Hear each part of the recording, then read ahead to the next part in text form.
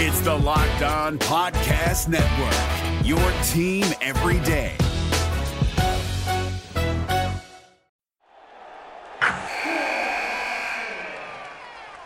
Wilson, you sent the game-winning email at the buzzer, avoiding a 4:55 meeting on everyone's calendar. How did you do it? I got a huge assist from Grammarly, an AI writing partner that helped me make my point. 96% of Grammarly users say that it helps them craft more impactful writing. Would you agree? Grammarly helped adjust my tone to navigate tough work conversations. And it works everywhere I write, so I can quickly communicate effectively. Your teammate used Grammarly to summarize an important document, making a 3-pointer. How did he do it? It only took one click. When everyone uses Grammarly, everything just makes sense. You made an incredible slam dunk to end the game. The meeting was canceled, and your team will go home champions. Go to Grammarly.com/podcast to download it for free. That's Grammarly.com/podcast. Easier said, done. Jackson Gatlin here, host of the Monday edition Locked On NBA podcast. Every Monday, I cover the 3 biggest stories in the NBA with the local experts from Locked On. It's an awesome recap of the weekend of the NBA and a look at what's ahead. Mark your calendars on Monday to join me for Locked On NBA podcast, available on YouTube and wherever you get your podcasts. You are Locked On Thunder, your daily Oklahoma City Thunder podcast. Part of the Locked On Podcast Network, your team every day.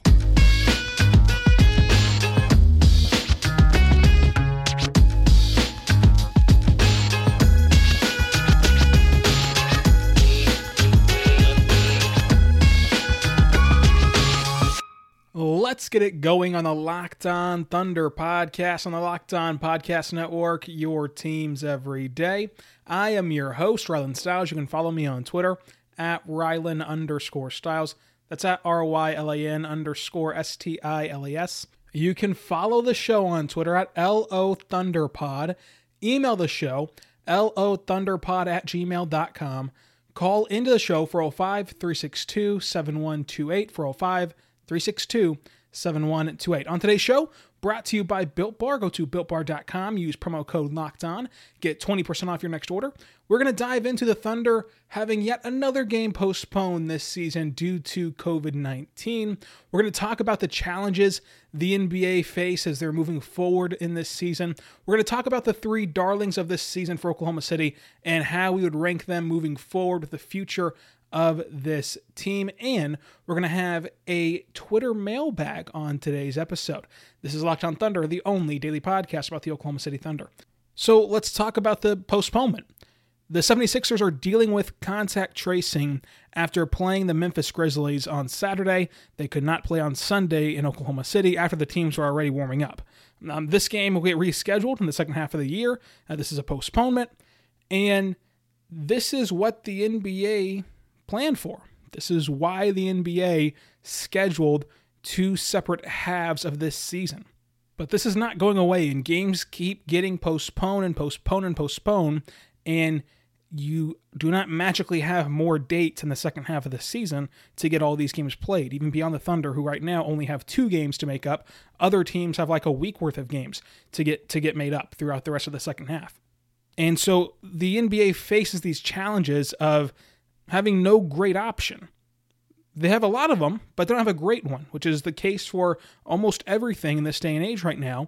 But your first option is to just keep chugging along, just act like it's business as usual, and find a way to piece together 70 games. Even if you have to cancel 2 games per team that you just do not make up, get to that 70 marker, satisfy the TV partners, and count your losses in terms of the money you've spent on all the other resources to get to that point. Count your losses on competitive advantages and disadvantages if you want to take it to a basketball aspect of it, and just continue to plug away until you get to 70, and then hope for the best in the postseason. The second option is to simply pause the season right now today and reset. Just hit the good old-fashioned reset button. The problem with this option is you have these players in a certain structure. Now, how good is the structure? How good is the protocol? As George Hill said, these are all grown men. and they're going to make grown men decisions. You cannot force them to do anything that is abiding by your protocols. It's about the character of each individual person to make the safest decision possible for himself and for his teammates and his family and their families. But resetting everything and pausing everything, you would now lose that base structure. We talk about not having control over players and players being grown men, but when they're on the road, teams do have more control than whenever they're in their home market. So that's at least half your schedule where you are kind of forcing them to abide by your protocols. But pausing the season, while it seems logical, there's also difficulties with that method because you lose that structure, you lose those protocols, and then look what happened when these players reported back to training camp. There was a huge uprise in COVID cases that died down until the holiday season. So you could also go back to point one and say, well, we can just continue to kick the can down the road because outside of this holiday period, the numbers were good.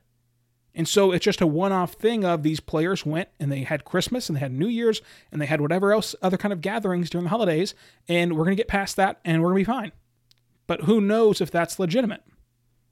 Number 3 is you end the season altogether and lose millions, billions, and trillions of dollars. That's not going to happen. And then number 4 is the most polarizing option, which is you simply get everyone vaccinated. The problem is the NBA is not going to mandate vaccinations. They don't even mandate, I believe that Matt Moore of Locked On Nuggets checked this out. They don't even mandate you having every shot. Like they don't check what players' shot records are the same way a school might or whatever. The NBA doesn't seem to do that, according to what I believe Matt Moore found out. So we've heard all along throughout this entire process that the league will not mandate taking a vaccine for COVID-19. So there could be players who simply do not want the vaccine, but let's just operate under the assumption of this utopic idea that every single player in the entire NBA, every single coach in the entire NBA, every single person affiliated with the NBA is going to want a vaccine and going to do anything they can to get a vaccine. So let's just say, for the sake of argument, the players have opted into a vaccine. Here's where the difficulty becomes. I have no doubt in my mind that the NBA physically could get their hands on vaccines. Look, we're throwing out vaccines in certain places. So to me, getting vaccines to anyone, even professional athletes who are totally healthy, is more valuable than throwing them away. But nonetheless, we can all agree there is a PR hit to be had if the NBA players announce tomorrow they're getting the vaccine.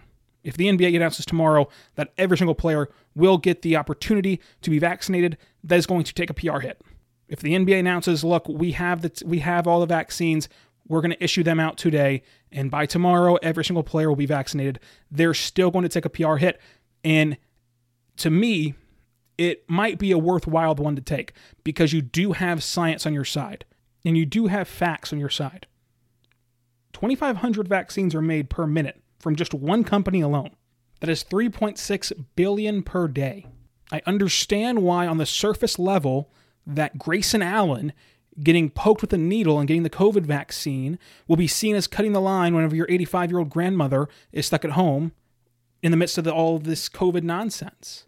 But the NBA really would have to deal with people being mad online for, at this rate, in the clip we're going in America with all of these different reasons to be upset online, for about 20 hours until the next story emerges. To me, vaccines going to players over getting thrown out and getting thrown away and not used is a much better resource. I mean, it's a much better use of those vaccines to go into Kevin Durant's arm rather than nobody's arm. But it would be a massive PR hit and be seen as the NBA jumping the line. So I don't think you'll see the NBA do that. And I don't know when the NBA will feel comfortable issuing out the vaccines. Like they could have them factually, they could have them tomorrow. They could do them tomorrow. To the question that I got asked from @BlackDolphin5 on Twitter, when do you think NBA players will get vaccinated? They could get vaccinated tomorrow, but the PR hit of it is still going to be too much for them to bear because people will look at this as surface level. And again, I'm by no means a healthcare professional. I am by no means somebody who is an expert on any viruses, much less COVID, or any vaccine, much less the COVID vaccine. But to me, if you're throwing out vaccines, there's a better use for them than that, and it could just very well be protecting the NBA players. And while they are young and healthy, they are walking super spreaders every single day. They're traveling across the country. Some of them are not abiding by any protocols, much less the NBA protocols. but I do understand how that would be perceived as bad press and how that's just not really a viable option right now, just due to the PR hit. I think that the NBA is going to go with option one. They're going to continue to just march on down the road and hope for the best. And for me, you just got to trust them at this point. The NBA has that trust instilled in them. Adam Silver is the best commissioner in sports, and you just have to wait and see how this all unfolds. And you're going to have nights like tonight where you're sitting down to watch a Thunder game and the Thunder are not on. But that's the trade-off of this season. That's what's going to happen all year long. I want to talk about the Thunder's culture, though, real quick, because this is something that gets lost in the middle of the 22-point comeback on Friday night. But every single player talked about George Hill's halftime pep talk, halftime speech in the locker room.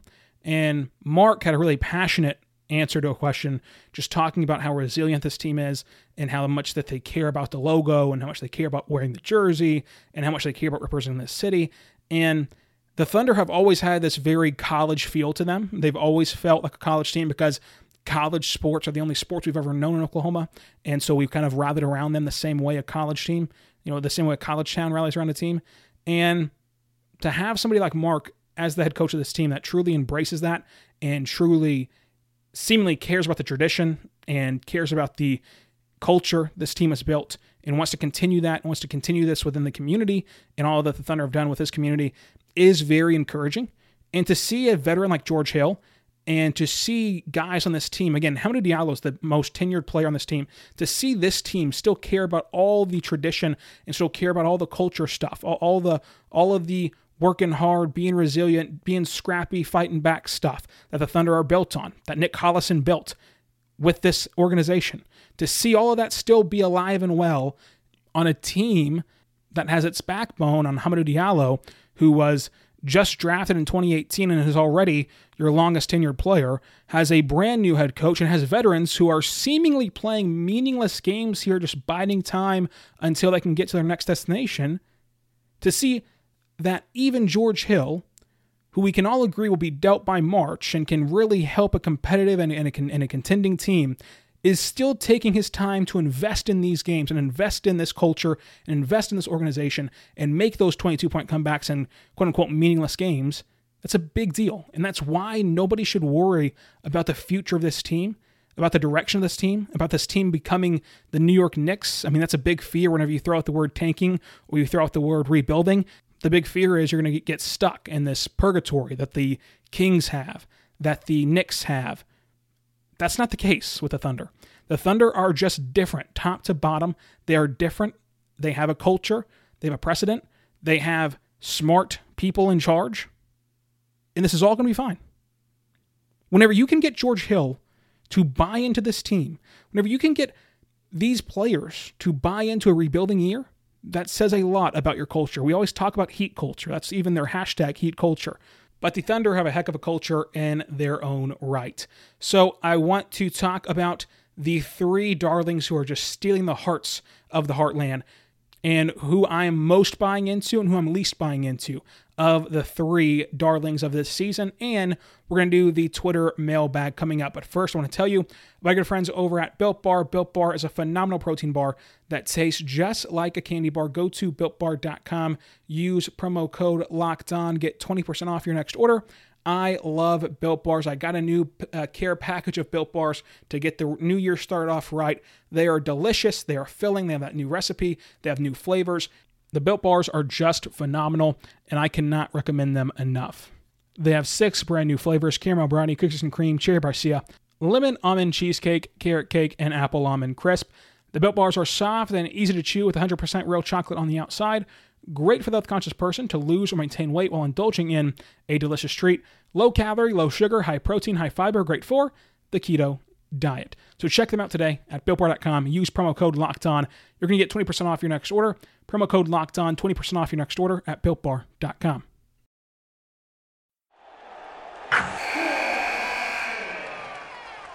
Wilson, you sent the game-winning email at the buzzer, avoiding a 4:55 meeting on everyone's calendar. How did you do it? I got a huge assist from Grammarly, an AI writing partner that helped me make my point. 96% of Grammarly users say that it helps them craft more impactful writing. Would you agree? Grammarly helped adjust my tone to navigate tough work conversations. And it works everywhere I write, so I can quickly communicate effectively. Your teammate used Grammarly to summarize an important document, making a 3-pointer. How did he do it? It only took one click. When everyone uses Grammarly, everything just makes sense. You made an incredible slam dunk to end the game. The meeting was canceled, and your team will go home champions. Go to Grammarly.com/podcast to download it for free. That's Grammarly.com/podcast. Easier said, done.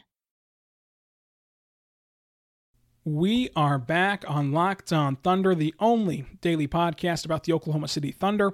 When this podcast is over, check out Locked On Bets. 2020 is mercifully over. It's time for a fresh start and a few more wins. If you're betting this year and want more wins, listen to Locked On Bets podcast with your boy Q and Lee Sterling of Paramount Sports. They are picking college basketball, football, and NBA locks all winter long. Subscribe to Locked On Bets wherever you get your podcast from. So I want to talk about the 3 players who have just stolen the heart of Thunder fans so far this season, just coming out of nowhere to be the surprise players. That's, of course, Kenrich Williams, Diallo, and Isaiah Roby. How would you rank these 3 players moving forward? If you had to bet right now which of them has sustainability, which of them has a future in the NBA as a whole, and for the Thunder team, how would you rank them 1 to 3? With, of course, 1 being the most sustainable and the best player. For me, it should be no surprise that I have Isaiah Roby number 1. I think that Isaiah Roby still is not even playing in the position that he should be at the NBA level, and so whenever you see him move to that 4 full-time, he'll get even better. Isaiah Roby has never had a start in which he has not put up double-digit points. He is a competitive defender down there, even at 6'8", playing against grown men, playing against NBA-caliber bigs. He is still competitive down low and contesting shots at the rim, which is all you can truly ask from him. He's a plus offensive player who can pick and pop. He can shoot the 3-ball confidently. He can get to the rim, finish at the rim. He can be a plus passer for you, as you saw him make a few good passes on Friday. I really like what Roby can do with the Thunder moving forward. Still a young player, only 22 years old. Number 2, Hamidou Diallo. I think that with Diallo, you see that he has potential. You see he has tools. But with him, you have to get him to be consistent. And really, it's just being consistent with his mindset. Like, he cannot fall back into bad habits of being a selfish player and jacking up jumpers and playing outside of himself. He kind of gets too amped up sometimes. You need to play at an even keel level with Hamidou Diallo. Some players can handle it whenever they get jacked up. Players can handle it whenever they get excited. But Diallo can't. Whenever he gets revved up, you see the worst in Diallo and not the best. I think that as long as he's limiting the jump shots and he's limiting the amount of times he's handling the basketball and being the focal point of the offense in the sense of a point guard position, as we've seen him do with the second unit this year, whenever you're limiting that, he can be a really good player for the second unit's sake. And then number 3 is Kenny Hustle. I do want to give Kenny Hustle a lot of credit. I asked him today in the media availability before the game that did not end up happening. I asked him, how do you stay ready? You've seen games in which you've played in 3 minutes, you've played in 7 minutes, you've played in 27 minutes. You've been all over the place in terms of how many minutes you're getting per game. How do you just stay ready? And he attributed some of this to Etuan Moore, his veteran in New Orleans. And he just mentioned that he goes into every game thinking he's going to play. And that preparation for him is awesome. And Williams is going to steal the hearts of Thunderland for the rest of the season because he's that blue-collar player who gives hustle and intensity and effort every single day. You can tell he prepares for these opponents and he prepares for each matchup. He understands what to look for and exploit and how to combat defenses and diagnose offenses. He's a really good defensive player. Albeit a small sample size, Kenrich Williams holds the best defensive rating in the league at 90, while holding opposing players to the second lowest three-point percentage, 26.1%, and the sixth lowest field goal percentage, 41.4%, minimum 100 minutes played. That's from the Thunder game notes and the Thunder PR staff. He's a really good defender, but I question how much of that is sample size. I also do not love anything he does offensively. Like with Diallo, you can make him a really good cutter. He can get to the basket. He's getting to the free throw line a heck of a lot more this season, which is in turn making him a more productive offensive player. With Roby, he's phenomenal in that dunker spot in offenses. He's also a capable shooter who can at least allow fives to respect him. And as he points out, that whenever fives have to come out and contest with him, whenever they step out on the perimeter, he then is quick enough to take advantage of them and dribble, and take them off the dribble and go to the lane and go to the rim. You can pick out ways how Roby and Diallo will be good enough offensive players and good offensive players. With Williams, I struggle to see a pathway for him to be a good offensive player, even though I can make the case that he can be one of the best bench defenders in the NBA. So it's an interesting dilemma with him, and I want to see how he progresses. I think he has a role in the NBA, but I'm not sure it's a key contributor once a team is competent and a team is competitive. But you do have to tip your cap to the amount of times that he hustles and how ready he is. That is an extremely hard thing to do. And we've seen players not deal with it well. The uncertainty of how many minutes you're going to get, if you're going to get minutes, and when the matchup will come. In this game, on Friday, the Thunder had to leave their starters out there longer in the third quarter, which messes up your rotation, which puts Williams on the floor with starting level players in the NBA. And then you went with Williams to close out the game in overtime. In the start of the season, no one should have had Williams being a part of that closing rotation, and yet here he was. He got thrown into the mix because of those rotational patterns being disrupted, and he was prepared for it. He did not just prepare to face off against the back end of the Bulls rotation. He prepared for every single player on this roster. He understood every single matchup, and that's why he was able to provide you valuable minutes, and that's why he was good enough to stay in that game and not blow the game for you. Because Kendrick Williams, if he does not play well in those minutes that you extend him in the fourth quarter, then the Thunder just cannot come back, and the Bulls extend their lead, and the game is over. But instead, Williams plays fantastic defense on every single possession and locks down his man and is a versatile defender, and the result was he helped you win the game Friday. My big thing with him that makes him number 3 is, again, love the defense, love the hustle, but the issue is I cannot find that role for him offensively, at least not yet. We're still early on. We'll see if he can develop that. I want to tell you right now about our good friends over at betonline.ag. The NFL postseason is in full swing right now. It's the conference championship games already. My Kansas City Chiefs held on. They survived Cleveland, and they're going to take on Buffalo. So you can bet on that game at betonline.ag. You can bet on the Packers and Bucks game at betonline.ag. You can bet on any single NBA game, college basketball game, MLB future bets, all you could ever want at betonline.ag. You can go over there right now. It's the one place that has you covered, the one place that we trust. betonline.ag. Sign up today for a free account at betonline.ag. Use promo code LOCKEDON for our 50% welcome bonus. Do not sit on the sidelines anymore. Get in on the action. Do not forget to use our promo code LOCKEDON for our 50% welcome bonus on your first deposit. BetOnline, your online sportbook experts.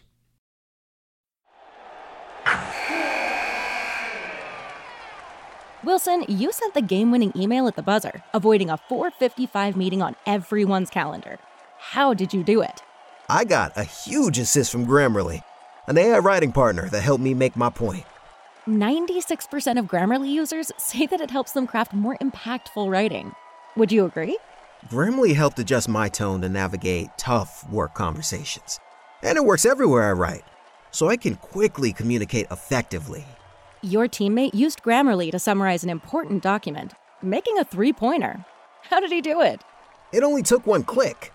When everyone uses Grammarly, everything just makes sense. You made an incredible slam dunk to end the game. The meeting was canceled, and your team will go home champions.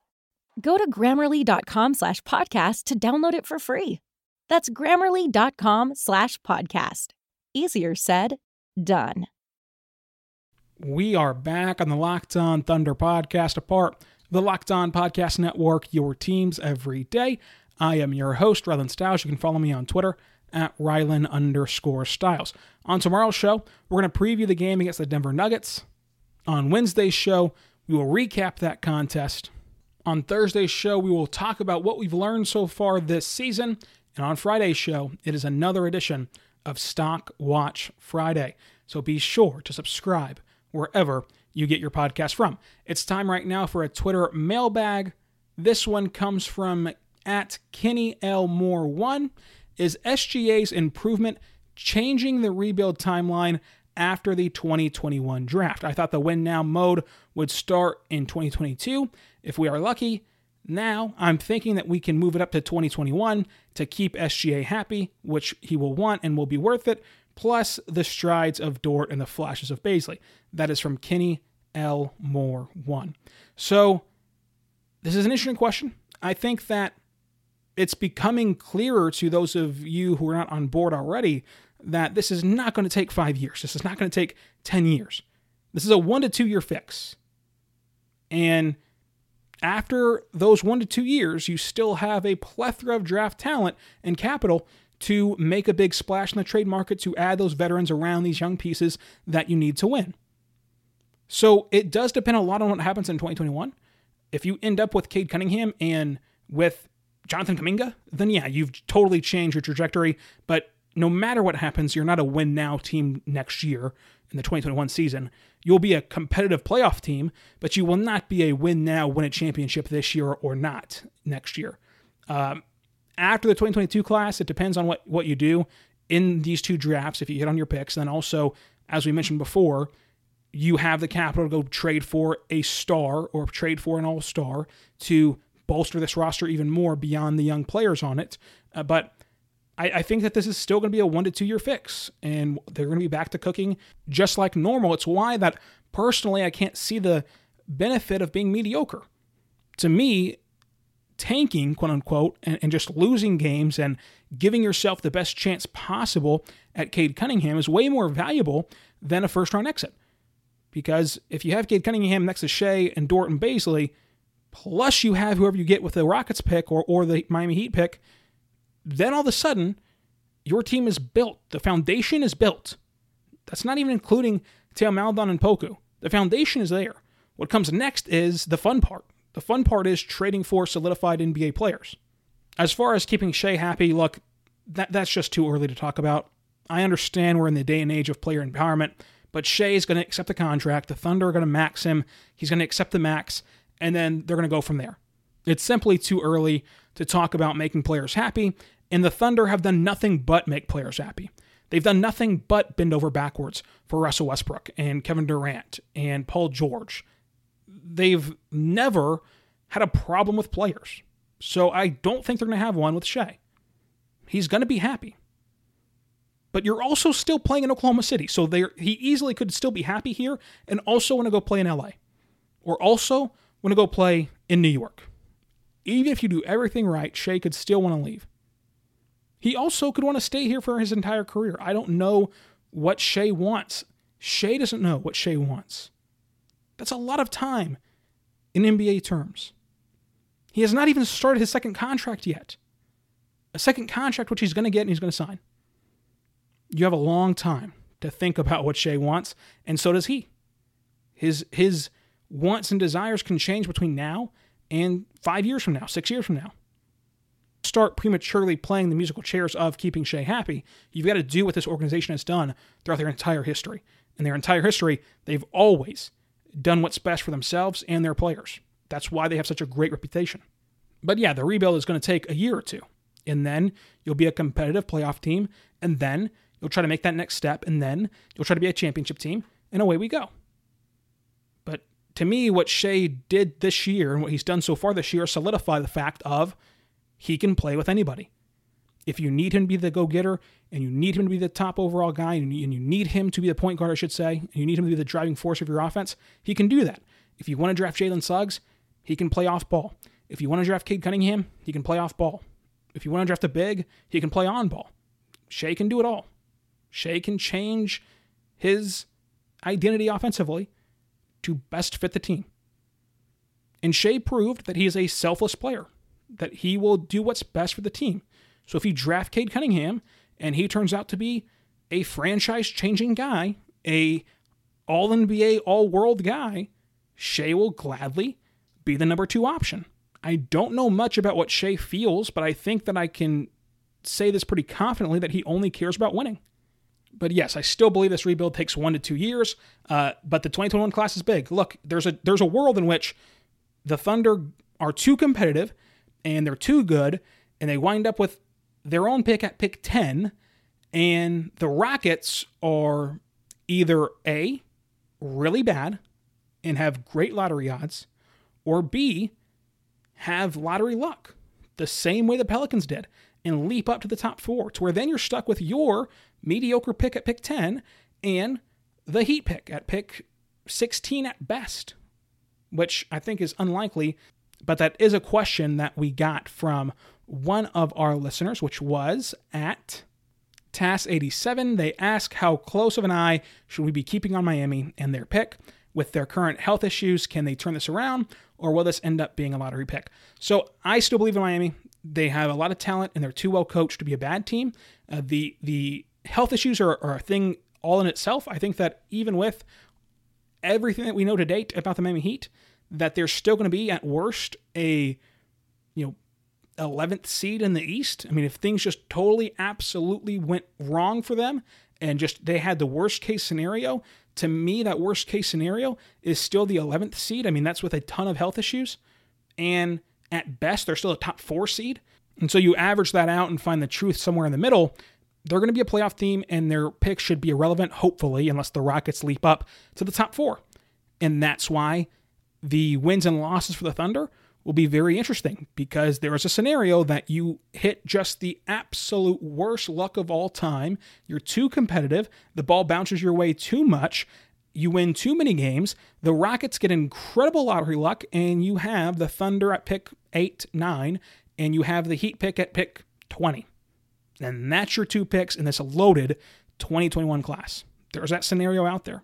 But in general, I would not keep an eye on the Miami Heat this season, unless you just like watching them play. But the next question from @SamB Winchester for this year's team: where would Ty Jerome fit in this rotation? So I've thought about this a lot, and I'm going to ask Mark whenever Ty Jerome is active, because I've asked Mark about Ty Jerome before, and at this point it feels kind of repetitive to continue to ask him about him. So I'm going to wait until Ty Jerome is healthy and actually active, because Mark has mentioned before that he likes the 10-man rotation, which is what he runs right now. And so the question becomes, how does Ty Jerome fit into that, in the sense of, do you now add an 11th man? Do you now bump somebody out of that 10-man rotation? And if that's the option, who do you bump out? Because I still want Teo Maledon getting minutes. I still want Diallo getting minutes. So where does the guard minutes come from for Ty Jerome? Now, this gets a lot easier in March whenever you trade George Hill. But until then, how do you work in Ty Jerome? I think one option could be that you go smaller, and so you reduce the Kenny Hustle minutes and you play a small lineup that sometimes has you playing Teo, and you have Teo out there, you have Jerome out there, you have Diallo out there, Poku out there, Muscala out there, or some form of those guys out there at the same time, and that's how you squeeze Jerome into the rotation. But it will be interesting to see what Mark does whenever he does have Jerome healthy eventually. @Kyle For Real asks, obviously, Cade is the top prospect on our draft list, but if we get the second or third pick instead of the first pick, should we consider going with Evan Mobley, mentioning that this team just kind of looks small? I am going to be honest with you, I have a personal bias against big men in the terms of the draft. You've seen too many of them not live up to the hype and not live up to expectation. For me, I also factor in how versatile everyone on this team is. Shea can play a multitude of positions, Lou Dort can play a multitude of positions, and Darius Bazley can play a multitude of positions, to where I feel comfortable drafting the best player available and not drafting for positional need, because I think that you can fix your lack of size elsewhere and not at number 2 overall in the draft. And for me, I would go with Jalen Green, who is my number 2 prospect, but also I like Jalen Suggs a lot more. I like Jonathan Kuminga a lot more than Mobley.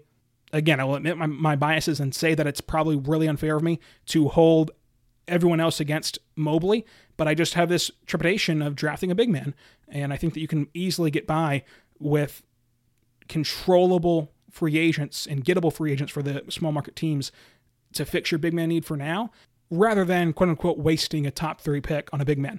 But Mobley will be somebody who is going to be interesting to talk about, because I understand your point of this team is really small and they lack depth at the big man position, and they lack even a starting level big beyond Al Horford. And even with Al Horford, they seem to be way too small to compete in certain matchups. But he'll be interesting to evaluate moving forward, Mobley will, because there's a lot of people who love him. Like, a lot of people really, really like this guy. So when a lot of people like him, I'm probably the one that's off here.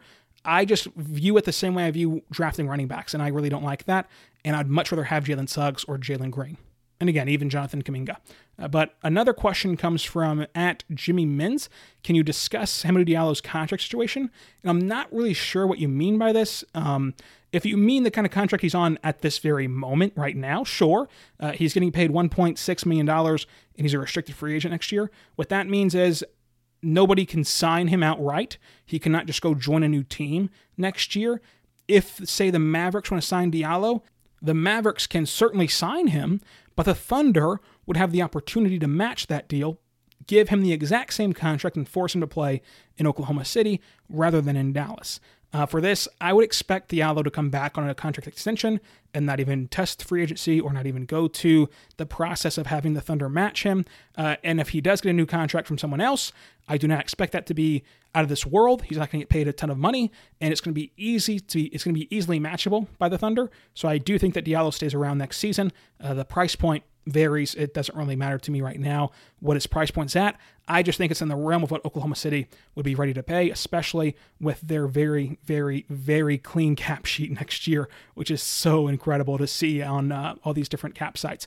But I hope that answers your question. I don't really understand it all that well, so I just kind of covered all my bases there with the present contract and future contract from him. If I did not answer your question, DM me and I'll further explain whatever questions you might have about Hamidou Diallo's contract. So the next question from James Sakaski, I'm so sorry for mispronouncing that. Any thoughts on trading for Marvin Bagley? I feel like with his situation in Sacramento, we could get him pretty cheap. Cheap is going to be questionable because I do think that even though talent-wise and production-wise he should not be viewed this way, but name recognition-wise and where he was drafted-wise, the Sacramento Kings will value him more than the Nets valued Jarrett Allen. And so for me, it becomes pretty cut and clear. If the Kings only want a future first-round pick, being like one future first-round pick, go ahead and do it. Trade one future first-round pick and get Bagley on a rental. I don't see the Kings having it that low of an offer and that low of a price point on Bagley. And so if they want anything more than one future first-round pick, I'm out on this sweepstakes because I think that John Collins is more valuable and is better than Marvin Bagley. And I think that the Thunder, with that very clean offer sheet, can max out John Collins at no repercussions and force the Hawks to make a tough decision. They do not max him, and you get John Collins for almost nothing other than money. Collins has been more productive at this point than Bagley. He looks like a more NBA caliber player than Marvin Bagley, and he does not come with the baggage that Bagley does off the court. Plus, SGA is like literally everything that John Collins wants to play with, so you've got to love that aspect of it as well. But for me, if it's one future first-round pick that's just way down the road from the Clippers, go ahead. If not, let's move on from Bagley for me personally. But I also did not value Bagley coming out of college, so that's my bias there. The last question comes from Postleweight11. Trade scenarios for George Hill and Al Horford.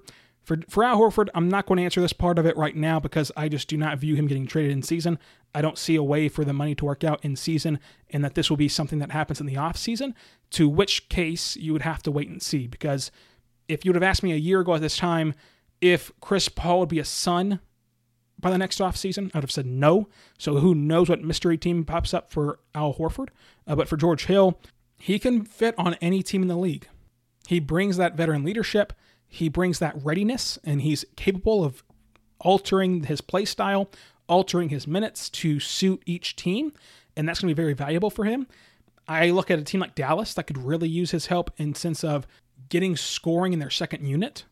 But with Dallas, we still have not seen their entire roster be fully healthy at one time, so who knows exactly what they truly need and don't need. But from the early portion of this season, that's what I think that they could use as a George Hill type player. But any contending team could use George Hill, and he'll be very gettable for a cheap price, and it'll be well worth whatever it takes to get George Hill to a contending team.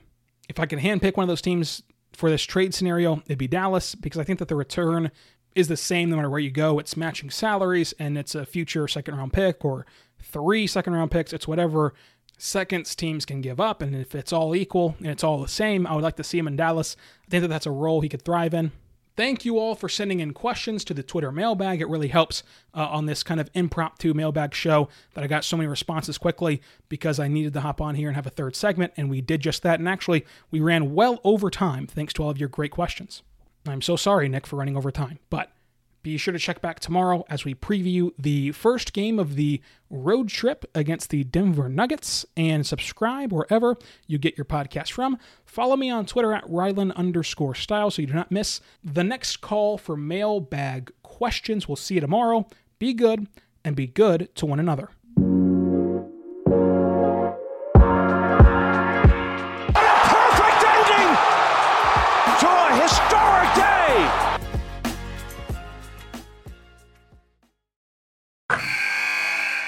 Wilson, you sent the game-winning email at the buzzer, avoiding a 4:55 meeting on everyone's calendar. How did you do it? I got a huge assist from Grammarly, an AI writing partner that helped me make my point. And it works everywhere I write. Summarizing a doc only took one click. When everyone uses Grammarly, everything just makes sense. Go to Grammarly.com/podcast to download it for free. That's Grammarly.com/podcast. Easier said, done. Hey, Prime members, you can listen to this Locked On podcast ad-free on Amazon Music. Download the Amazon Music app today.